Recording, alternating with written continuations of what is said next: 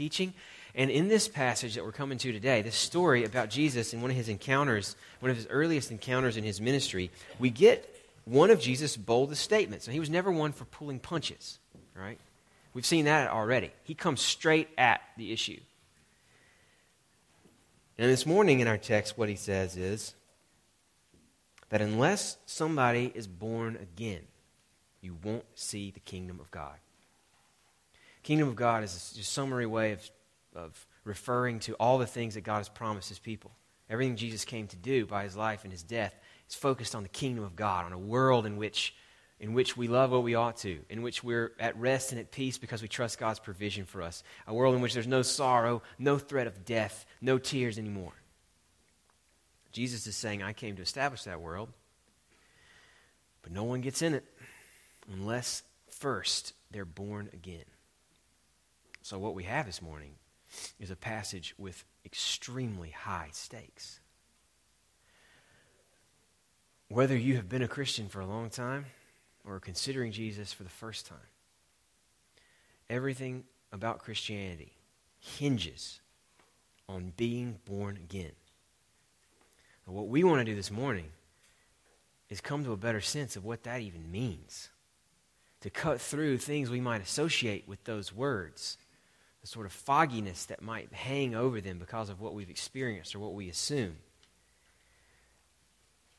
Because Jesus puts being born again at the heart of what it is to be a Christian, to be attached to him, to have hope in his kingdom, because being born again is necessary for everybody who wants to attach themselves to him, because it's that essential, we can't treat it like it's just some sort of church speak.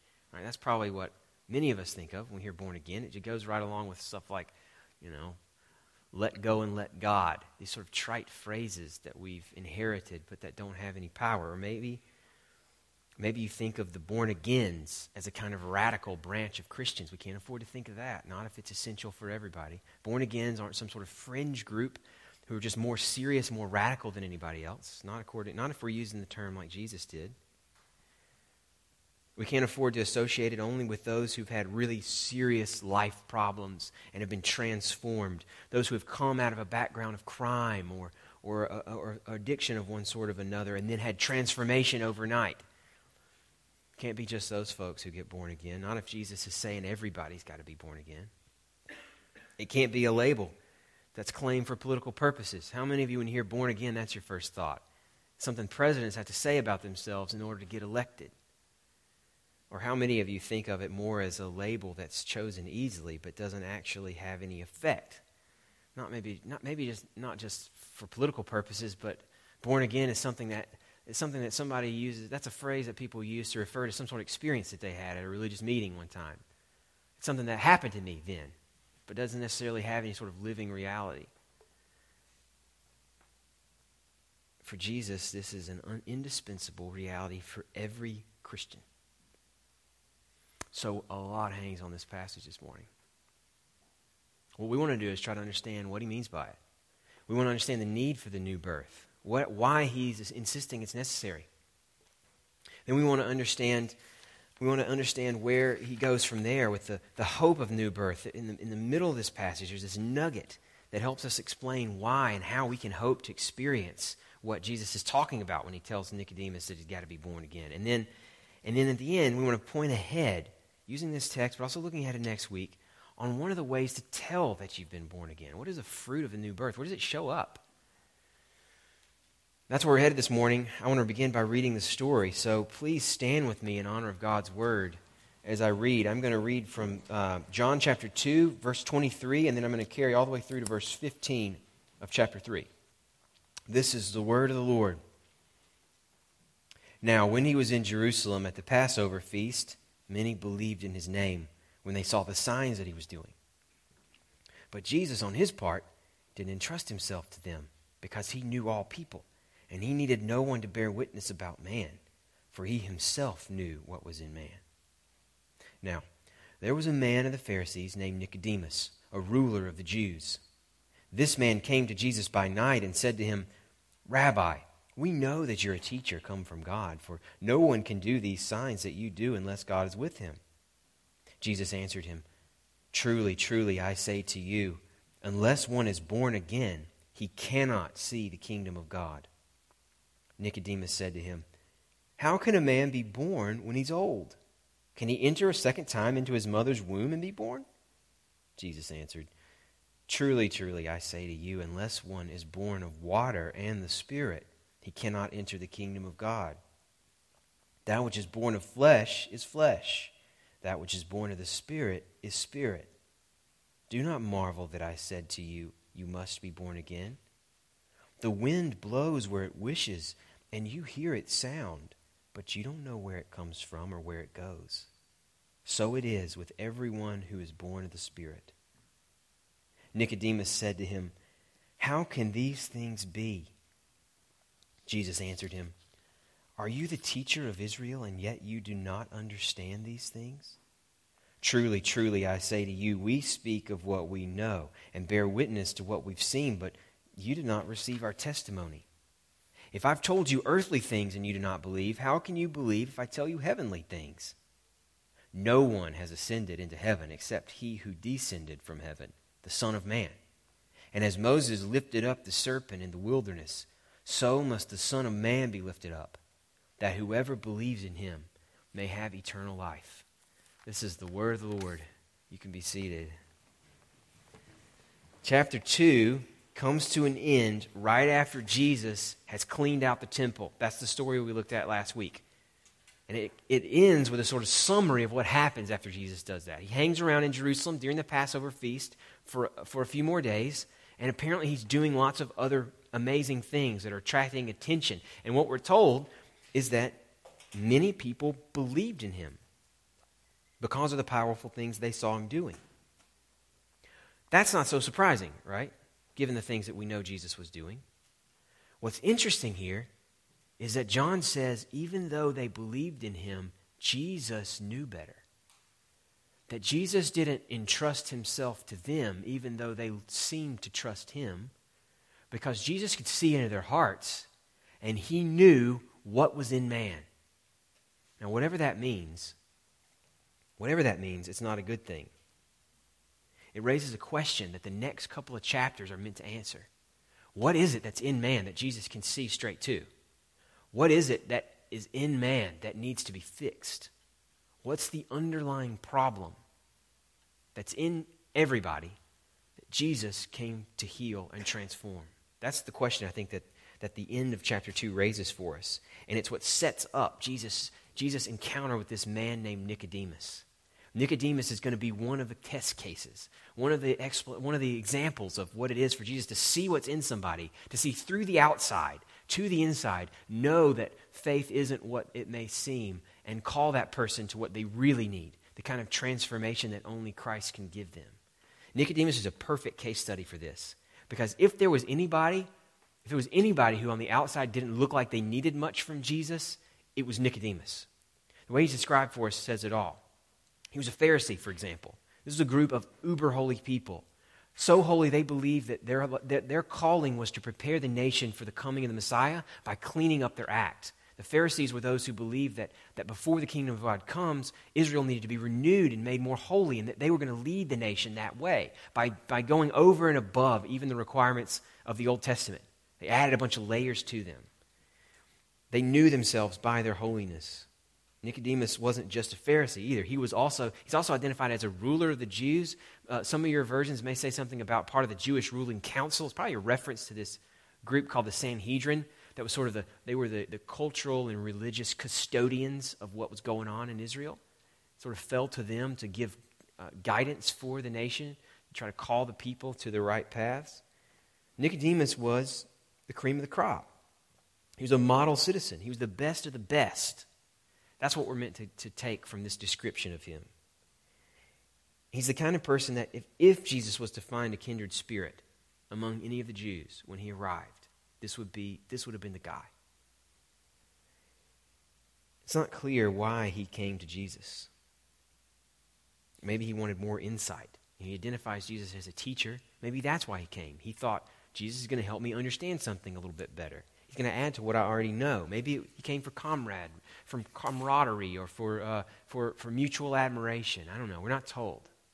But whatever reason he came to Jesus, surely he wasn't expecting what he got. So what he got when he approaches Jesus is not an answer to his question, any implied question in his statement. What he got was Jesus cutting straight to the heart and telling him, unless you're born again, you won't see the kingdom of God. Nicodemus was a Pharisee. In his mind, the way to get to the kingdom of God, the way to usher it in, have a place in it, clean up your act. My act's clean. Hopefully by my act being clean, I can inspire other people's acts to get clean, and then God will come. Jesus says, you got to be born again. Nicodemus doesn't immediately get it. Maybe he's even offended by his words. I read Nicodemus' response as kind of sarcastic. So what am I supposed to do? Crawl up into my mama's belly and come back out again? People can't get born again. What's Jesus talking about? Nicodemus' response might be a little snarky, but it's understandable. This isn't what he came for. This doesn't make sense to him in his categories. What are you talking about being born again? That's the key question, I think. What's this need that Jesus calls out? Well, I think the first and most obvious thing to say about it is that it is something that everyone needs. Nicodemus needs what everyone needs, and that is a hard reset. The image of being born again, what it presupposes that there was lifelessness before. What you need is a new life. You don't need to clean up your act. You need to be made new. That's a radical implication, especially for somebody like Nicodemus. Again, this is the guy who had it all together. He's the cream of the crop. The implication is that if this guy needs to be born again, if he needs new life because he doesn't have life already, then everybody needs to be born again. Of all people, he's the one who gave signs of having some sort of life already. He isn't somebody who'd lived a radical life of rebellion. He's not somebody who'd sort of blown through all of his resources or learned by experience that there's nothing out there to satisfy and comes to God from a place of emptiness. No, he comes from a position of strength. If he needs to be born again, then what everybody needs is not just some sort of fresh start. Born again, Jesus is talking about, can't be like a New Year's resolution kind of born again where, I let myself go a little bit last year, but this year, New Year's Day, I am turning over a new leaf. I'm going to be born again. That's not what he's talking about. He needs life because there wasn't life. And this is a radical implication. Because I think what many of us think about about our religious needs, about what people need from religion, we think of people as something like houses. Here's what I mean. So right now, at my house, where we live, a few blocks that way, is right in between two construction sites. It's like Christmas morning for my boys. We're surrounded by construction. Their fascination with construction is a great sort of win for those who believe that nature trumps nurture, right? Because I can barely tell you the difference between a Phillips head and a flathead screwdriver. But my boy can tell you the difference between an excavator, a front-end loader, a backhoe, and a bulldozer. And don't confuse them. They are not synonyms. So we've got these two houses right on either side of us. One of them was purchased last year, and they had hoped to fix it up, but they realized as soon as they got in there, I guess, that it was too far gone. Bulldozed it. That's how far gone that house was. So it's a big empty lot right now. The house on the other side of us was probably just as old, if not older, than the one that got bulldozed, but it looks good. The construction they're doing is raising up part of the back roof to add a room maybe, or a master suite. I don't know. We haven't been invited to look at it yet. But they've been doing something on the back of the house. They just sort of added something to an otherwise really good-looking house. And I think we often think about what people need from religion in similar terms. Now, there may be some people whose lives are so far gone that they just need to be bulldozed and start over again. That's the born-again type, right? But then there's just a lot of people whose houses just need a fresh coat of paint, maybe some updates to the kitchen, I don't know, an extra built-out attic to add a master suite. But they've got good bones. They're sound overall, even tasteful. Now, if that's an accurate way of looking at what people need from God, either maybe some of them need to be bulldozed, but others just need a little bit of update, then surely Nicodemus, of all people, would fall into the update side, right? To the maybe some updates to the appliances or to the paint colors, but he's good overall. So don't miss the fact that Jesus starts with him and says to him, you must be born again. Before you can get into the kingdom of God, we need to do some demolition. We have got to wipe out this structure you've built for yourself, thinking that you were sound when you really weren't. That's part of what he means. Jesus means that, but Jesus saying that everybody needs new birth is a Jesus leveling the playing field. It's him saying there is only new construction in the kingdom of God. But I think we can go even deeper than that. What does he mean? He means that everybody needs a hard reset. They need life because they don't have it yet. But what kind of life do they need? What is he saying? What is it? What is this transformation that he's saying Nicodemus and everybody else needs? Well, that's the real question. I think the key is when Jesus restates his position. So in verse 3, Jesus says, unless you're born again, you can't see the kingdom of God. Nicodemus doesn't get it. So he asks Jesus essentially, sarcastically maybe, but essentially he's asking him to clarify. And then the next verse, verse 5, Jesus says basically the same thing, but he changes one little thing.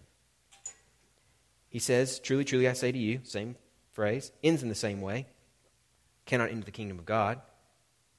But that middle clause is the key. Instead of unless one is born again, he says, unless one is born of water and the Spirit. So that gets us. That's the key. What does it mean to be born of water and the Spirit? Whatever that means is what everybody needs, even Nicodemus, even each one of us. What does it mean to be born of water and the Spirit? I think clearly enough, it means a change in some sort of fundamental change in who you are. Jesus says, later in the next verse, he says that things that are born of flesh are flesh. That's one kind of being, one kind of identity. Things born of the Spirit are a different kind of thing. Different identity. So it's fundamental. It's to who you are. But what is it? Some have claimed that it's baptism plus getting the Holy Spirit. The water is a reference to Christian baptism. But that seems to be out of place. There's no discussion of baptism here. There's no discussion of baptism as having anything to do with changing you. The only baptism we've seen so far is John's baptism, and it was just about expressing a desire to repent. It wasn't about doing anything to you. So it seems like it's out of place. And to me, the bigger reason it can't be baptism is that he assumes Nicodemus would know what he's talking about. Later on in the passage, he says, you're a teacher of Israel. You're an expert in the law, and you don't get what I'm talking about here. That's a significant clue. Whatever it is that he's talking about when he says water and Spirit must be back in the Old Testament, because Nicodemus was expected to have understood it. I think following that clue takes us to the heart of what he's referring to here. And it's so important, it's so helpful that I want you to turn there. Don't often do this. Don't often do a lot of flipping around. We got more than we can cover in the passage itself, but this one's worth you flipping to. I want you to flip over to Ezekiel chapter 36. Because what we're going to see here is one of my favorite promises in all the Old Testament, one of the foundational promises for Israel and what they were hoping for, the sort of new life that God had promised to give them, despite the sin of their past, despite the way they had often turned away from God to other false gods. God promises them something beautiful in Ezekiel chapter 36. And it's basically the water and Spirit language that Jesus is using here now. And look at verses 24 to 27 especially. God promises Israel, I will take you from the nations and gather you from all the countries and bring you into your land. I will sprinkle clean water on you. There's the water part. Not baptism. A promise that God is going to sprinkle clean water on you. A picture of cleansing. And you shall be clean from all your uncleannesses. And from all your idols I will cleanse you. From all the things that you've done that you can't undo, from all the things that you've worshipped that have let you down time and again, the things you've preferred to me, I'm going to cleanse you from all of that, taking that away. That's the water. Now look at verse 26. This is the Spirit. And I will give you a new heart, and a new spirit I will put in you. And I will remove the heart of stone from your flesh and give you a heart of flesh. And I will put my Spirit within you and cause you to walk in my statutes and be careful to obey my rules. I think that's what Jesus means when he says you got to be born by water and Spirit. You've got to have happen to you what God promised would happen to his people back in Ezekiel chapter 36. You've got to be cleansed from your sins. Something has got to happen that makes cleansing, permanent cleansing possible. And then you've got to be made new, not just have the old stripped away. You need to have something new brought in, a new motivating factor in your life, or a new way of thinking and feeling and doing, and something that's summarized by this promise of a new heart, something the Spirit gives you.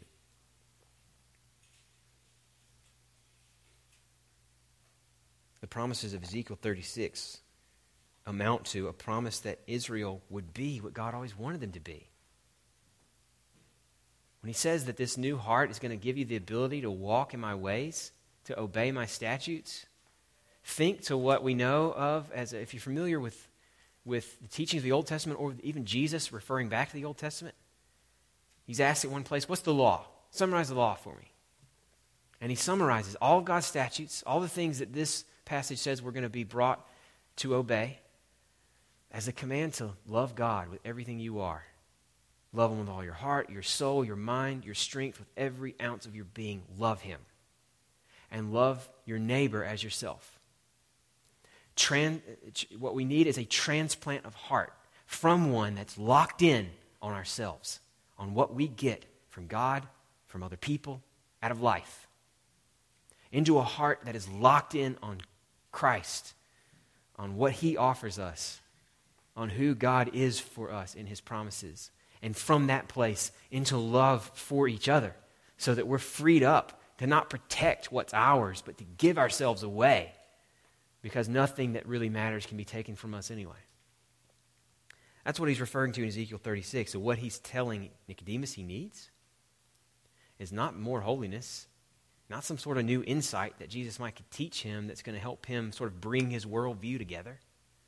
No, what he needs is a different reason for doing the things he's doing. What he's implying here is that you can do a lot of really good things. You can be what looks like a great person. You can give away a lot of your stuff to other people. You can constantly be serving them.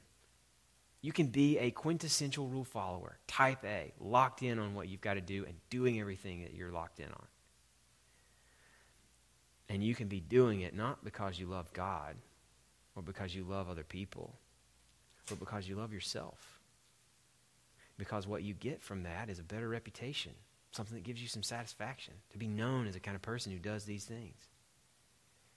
Ultimately, in other words, you can end up doing a lot of good-looking things for the same sort of self-serving reasons that people end up killing each other, murdering each other, stealing from each other. You can end up doing it because you love yourself. And the only way to get to doing good things, not because you love yourself, but because you love your Maker and those who are made in his image. The only way to get to that place is to have a brand new heart put at the center of your being. That's it. You need a new set of tastes so that the things God calls you to taste good. They sound right. You love them. They're beautiful to you. They're ultimately a way of expressing a love for God that's at the core of who you are. That's what this new birth looks like. God isn't a threat to fear or a resource to be tapped, but a person to love. And this is great news for you. Wherever you sit this morning, this is great news for you. It's great news for you if you think your life is too far gone, that you're sort of past saving, that even bulldozing and rebuilding isn't possible for you. You're wrong. You're wrong. God can make you new. That's the promise here. Everyone needs new birth. There's only one way to get it. It comes from God. That means it can come to you, wherever you sit, whatever you've done. There may be things that you can't undo. You may have problems that you can't control. But God can make you new. Just as important to hear it, though, this morning if you're a lot more like Nicodemus. Because, friends, just being religious, just coming to church, maybe even giving your money to the church, just avoiding the sort of big sins that everybody agrees aren't good, just being well-liked, whatever else, that's not enough. I wonder, have you ever thought of yourself as being born again, or did you inherit your Christianity? Has it always been what you know? Don't rest on what you've received, on your upbringing, on your social conditioning by a good family to be nice and well-adjusted. Those are not signs that you have a heart of love for God. Those could be signs that this is just how you choose to serve yourself. Now, that's the need for the new birth. It's what we need. It's what everybody, including Nicodemus, must have. It's where we go from lifelessness to life, from a heart of stone to a heart of flesh that isn't powerless against temptation or cold towards God and others, one that's moved and warm and loving and alive and pumping with blood. But everything hinges on where we get this new birth that Jesus insists we need. All right, so far, he's just said you got to have it. He hasn't told us where it's come from. That's everything. That's the difference between life and death. Where do we get this birth? Verse 8 is the key. And it's terrifying news in one sense, but really encouraging news in another sense.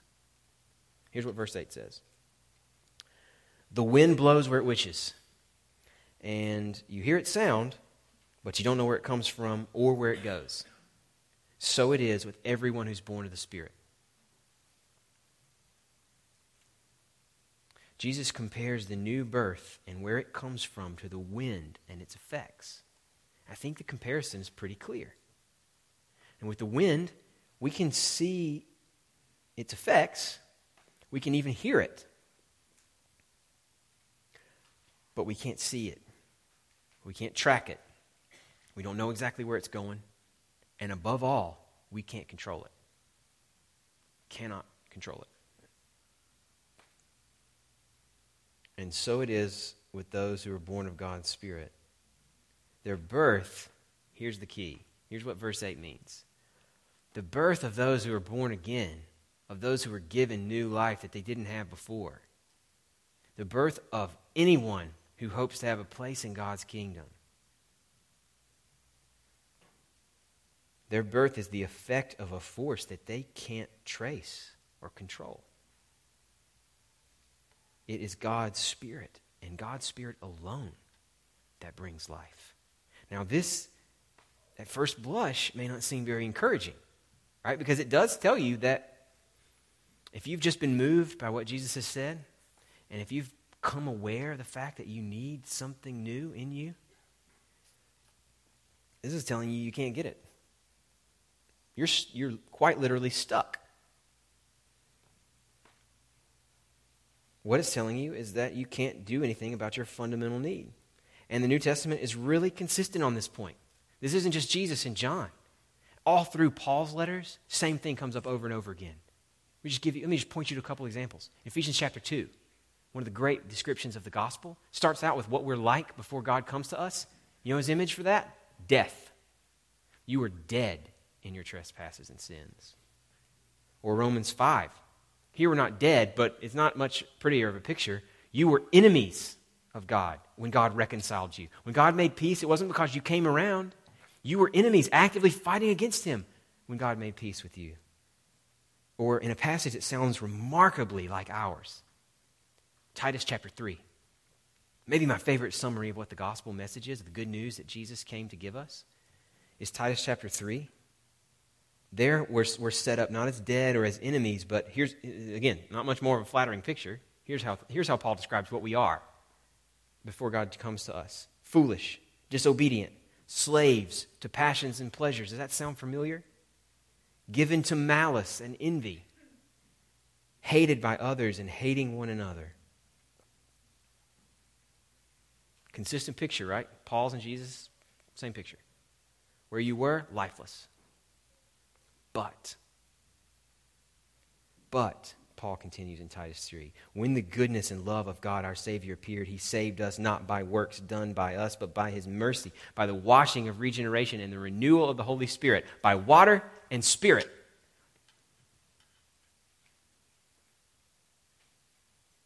Friends, the message of Christianity is that we have no more chance of getting for ourselves what we really need than a dead man has of hearing your call to sit up and give him a handshake.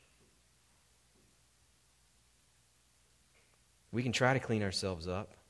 We can try to be better. But our best efforts are just putting clothes on a dead body. You guys seen Weekend at Bernie's? Where some college kids, I guess, come to an uncle's house for a party, and he's dead. They want the party to go on. So they dress him up and set him in the middle of the living room. Maybe put a drink in his hand. It looks like he's just partying, just sort of chilled, fitting the atmosphere. But he's dead. Got clothes on, got a drink in his hand, dead. I want you to think about the best that you can do to clean up your act as nothing more than putting clothes on Uncle Bernie.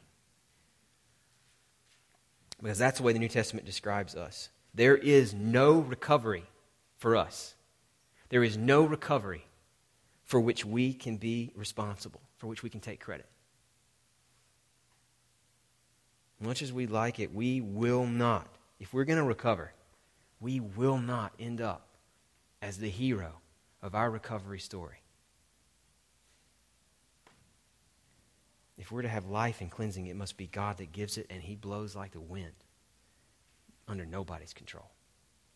But, oh friends, there is life in that promise.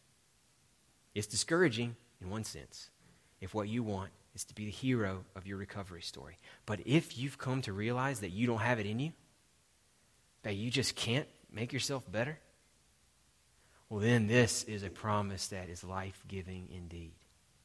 Because this promise held out to you is that there is no one who can't be made new, because it is God's power that makes you new. Think about the power that makes you new as the same power that formed the mountains, the same power that's driving in this storm over us, even right now as we speak. The same power that numbered the stars and gives them all their names. That power unleashed in you is a power that can make you new. Friends, you don't want to control your recovery. You can't. It's a dead end. But there is one who can make you new no matter what you've done, no matter what you can't undo.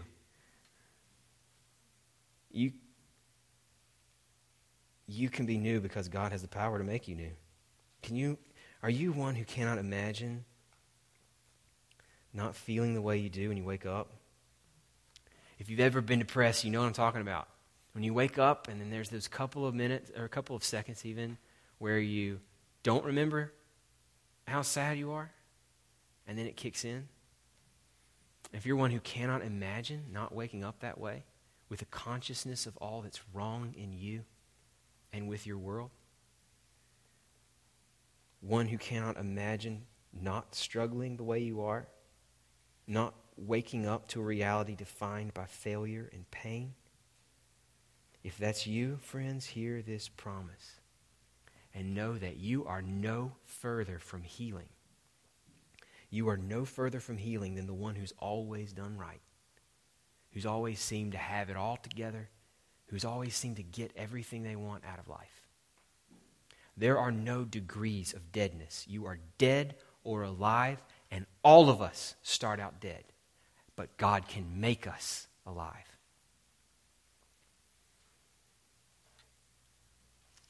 Now, what I want to do to close is point ahead to what's coming next week. One of the classic, most important fruits of new birth. I just want to point you there today, because we don't have time, and come to it next week. It's in verses 9 to 15. They're hard to unpack and figure out. Nicodemus is like, how can this be? How can I get to new life? How can the Spirit give me this? What would that look like? And Jesus' answer to him in verses 9 to 15 isn't entirely clear. He talks about the difference between earthly things and heavenly things and not being able to understand earthly things. How are you going to understand heavenly things? And he talks about the Son of Man going up and coming down. And then he talks about a serpent being lifted up and that he is like a serpent lifted up. What is going on there? There's some extent to which I can't answer that question. It's a little bit confusing and unclear. But here is what I think. Here's the gist of it, and here's what we'll unpack together next week.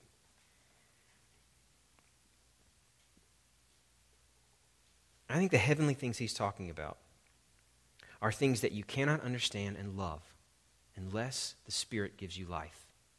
unless the Spirit gives you eyes to see. That's what makes them heavenly. That's what makes Nicodemus, someone who's not been born again, unable to see them.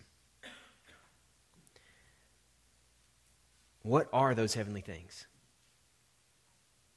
I think that's what Jesus unpacks at the end of the paragraph.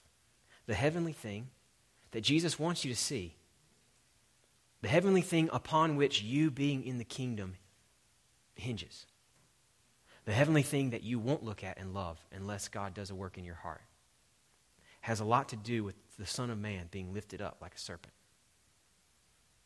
That serpent references to a passage in the Old Testament, book of Numbers, where Moses and the people of Israel are fighting their way through the desert. They've been grumbling and complaining. They were ungrateful for all God had already done to redeem them, and God punishes them. He sends snakes that are poisonous in to bite them, and when you get bit, you die. It's a cause and effect thing that never varies. They cry out to God for mercy, and He hears them. And His act of mercy is to create a picture of the curse itself, a picture of a snake. Hold it up on a pole, and if you get bit, and if you look to that, God heals you. Now, that's a pretty strange story, honestly. In its context, it's not fully understand. I think if you didn't have this reference, it would seem to be a little bit bizarre. Jesus is saying that story was all about me. It was a little hint of what I came to do.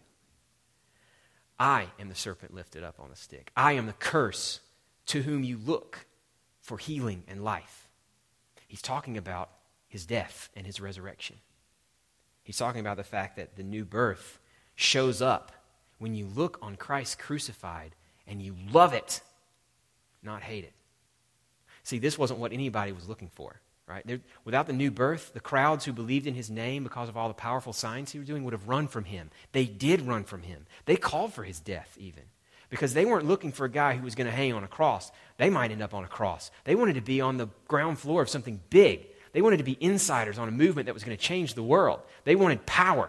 That's why they attached themselves to Jesus. They wouldn't love Him lifted up unless they had a new set of eyes. And it's no different today. Today it just sounds ridiculous. What, God punishes His own Son and somehow that gets us off the hook?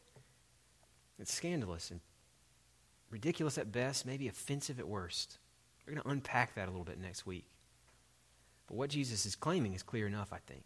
For all the unclear elements in that paragraph, what He's claiming is clear enough.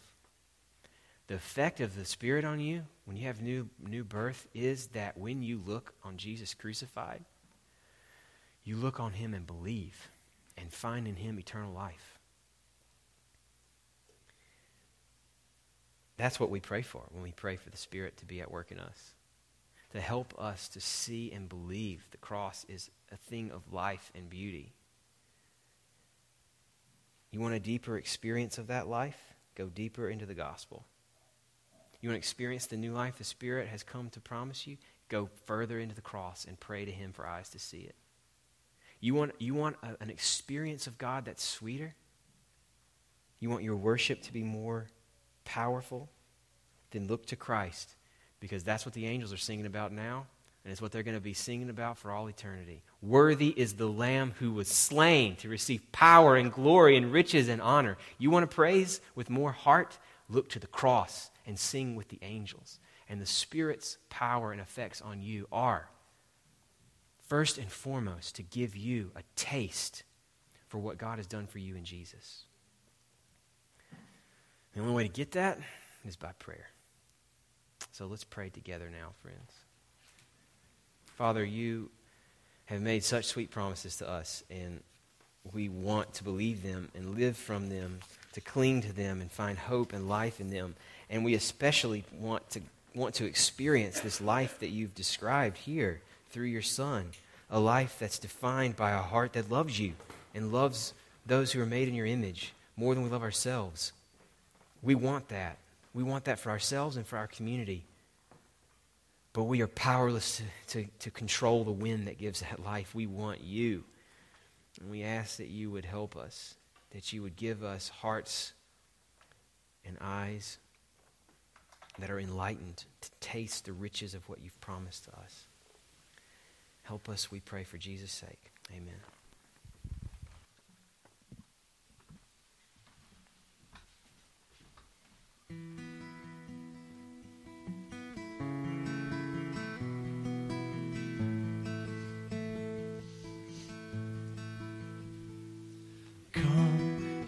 souls by sin afflicted, bound with fruitless sorrow, by the broken law convicted through the cross. Behold the crown. Look to Jesus, mercy flows through him alone.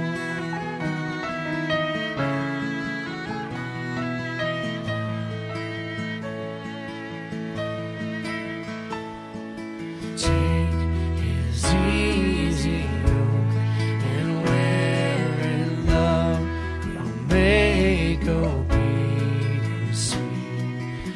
Christ will give you strength to bear it, while his wisdom guides your feet safe to glory, where his ransom captives be.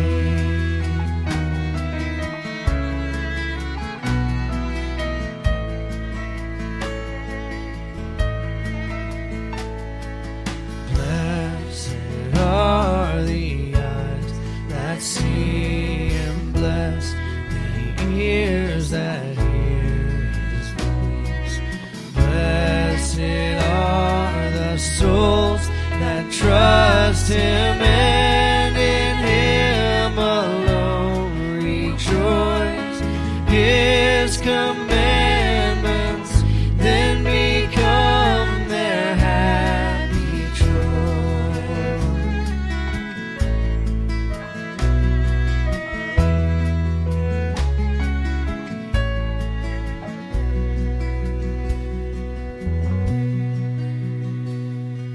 Sweet as home to pilgrims weary, light to newly opened eyes. O'erflow springs and deserts dreary is the rest the cross supplies. All who taste it shall to rest immortal rise.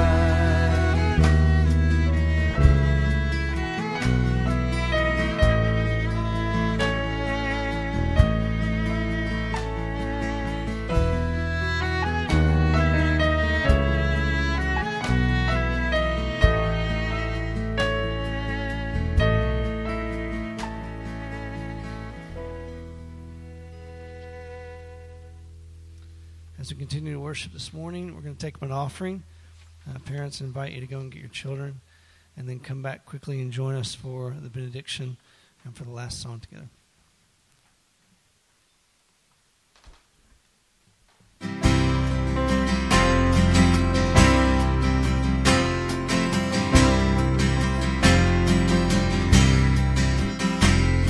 Wonderful, merciful Savior, precious Redeemer and friend, who would have thought that a lamb would rescue the souls of men? Oh, you rescue the souls of men.